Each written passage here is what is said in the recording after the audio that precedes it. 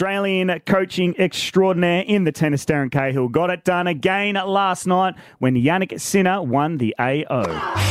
Our next guest has coached Leighton Hewitt, Andre Agassi and Simona Halep to Grand Slam titles and world #1 status. And last night, his newest student just took home his first Grand Slam.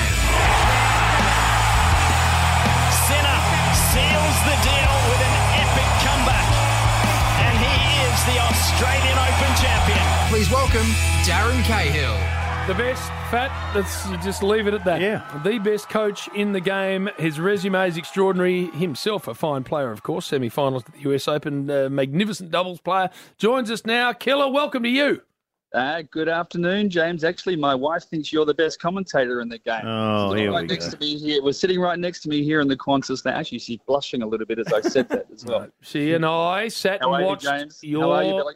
charge win. It's Leighton Hewitt many, many years ago. Yep. Won the quarterfinal at Wimbledon, and we had a bloody good time together. She's a beautiful lady, your wife.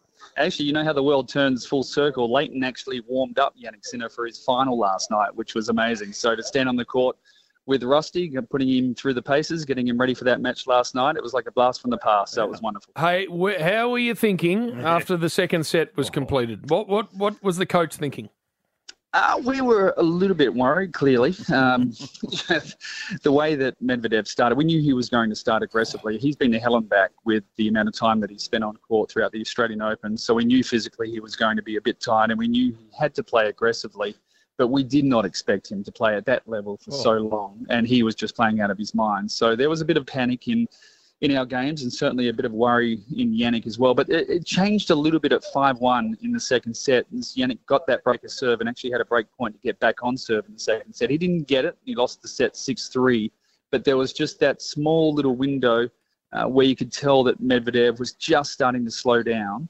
And as long as he held his serve the early games of the third set, which is always a big worry, because if you give him a quick break in the third set, he's serving well enough just to serve his way to victory. So he played some really good service games early in the third set. And once he got to 3-all, 4-all, we still knew that he was in with a real chance. Can you say much to him, Dazzling? Because I sat courtside and I was listening. And then you can't really say too many words. So what do you do as a coach?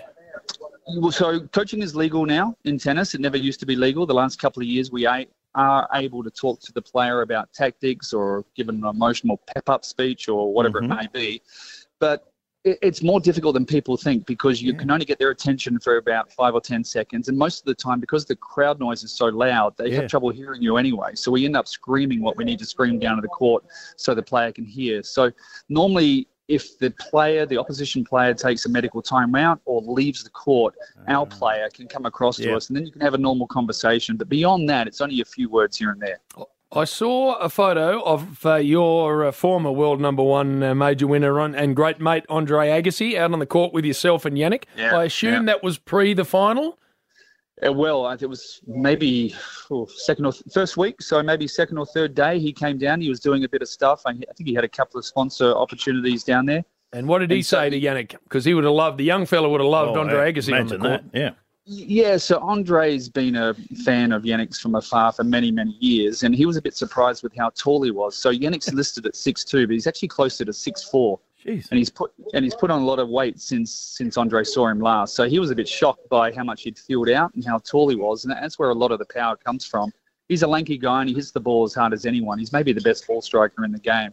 And not dissimilar to the way Andre hit the ball actually back in his prime. So, he only had a few words down there. He's been a real fan. He's actually spent a lot of time working with Sebastian Korda, who's a young American player. So Korda has actually played Sinner a couple of times, and Korda has actually beaten Sinner as well. So these two guys have grown up together. So he's always kept a close eye on Jannik. And one of the first text messages I got after the final was from Andre. So, yeah, he was as pumped as anyone. He's lost the old locks too, hasn't he? Been bald for a very long time. Hey, did I see Choco Williams in the box?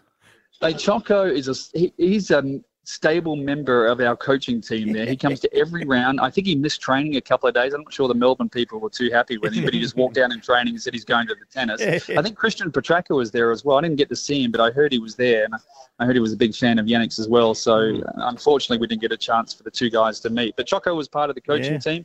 He was in the box for all 7 matches. Well, of course, the Cahill name's synonymous with he was stressing us out too. He was yelling at me a couple of times during the match to fire up and get in Jannik's ear as well. So the coach never leaves the coach. No, he loves to be involved, Choco. Oh, no. And now yourself, you were a director at Port Adelaide still, or is with Jannik Sinner, have you had to hand that back? Yeah, no, I stepped away from that maybe a year and a half ago, simply because I'm on the road now 35, 40 weeks of the year, so I'm never around. And my role at Port Adelaide was really to be a connector between the board and the playing group, the football department. So you need to be on the ground there at training, and you need to be around the place to have a good effective influence. And because I was travelling so much, they're better off getting somebody else to do that. But I thoroughly love my time there. I love that club, and they nearly got there last year and certainly have a great chance this year, I think. Very good coach, and Ken Hinkley. Hey, a couple of questions for you, Darren Cahill. What was the envelope Craig Tiley handed you just after the match? What was that envelope? So there's a trophy that goes to the coaches. So because there's 2 coaches that look after Jannik, we have to get a replica made for the second one. And the other one was firstly just a little pamphlet saying congratulations. There was also a check for 10 grand in there. So the winning coach or coaches get 10 grand as a little prize and reward. Yeah, so it was great. Did the players like the party court? No. Right. Absolutely not. No, it was one of the things that the players didn't embrace. And I think they tried a few things at the Aussie Open with moving around after one game where the public could come in. And I actually thought that held up play more than it helped play, because it was a bit tough to serve when you throw the ball up and you got people moving around right behind the court. I think it's fine for the sides of the court, but right behind the court it's a bit tough. But the party court didn't work as well as I think it would in tennis, because there was just too much noise. And they're trying to speed up the game, so they're going to get rid of let. So you just play on. Do you like that idea? No.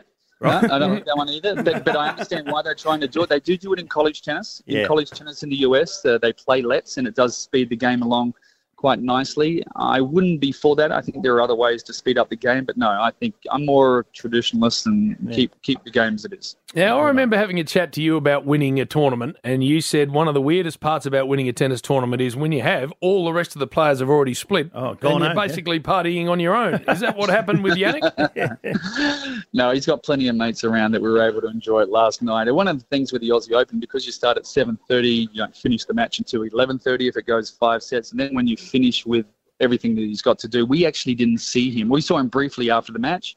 And then when the media got a hold of him, we didn't see him until 3 o'clock in the morning this morning. So we got to spend 2 or 3 hours at the Crown Casino with him, which was great. So we didn't get to bed until about 6 or 7 this morning. But, it's a long, tough process. It's enjoyable because he's won, obviously. But, it's about 2 or 3 hours where you got to go around to all the media outlets and do all the stuff for the media. I love it. I would have found a nice Italian joint, I reckon. We did. We ate well, we drank well, and actually he's been visiting the Crown Casino and having a little dabble at blackjack every second night there, just as a tradition. Bets a couple of $100, win or lose, and he's been winning every single night. And can you believe it? Last night he actually lost, so his luck finally ran out after the final. So a good time for him to leave. Mate, congratulations! Yeah, well Success done. Just follows you. Another major winner.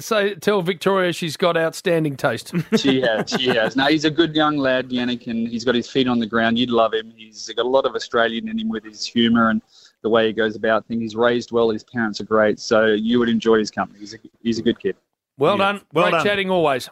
Beauty, guys. Cheers. Australian tennis coach guru Darren Cahill on the Rush Hour. Triple M.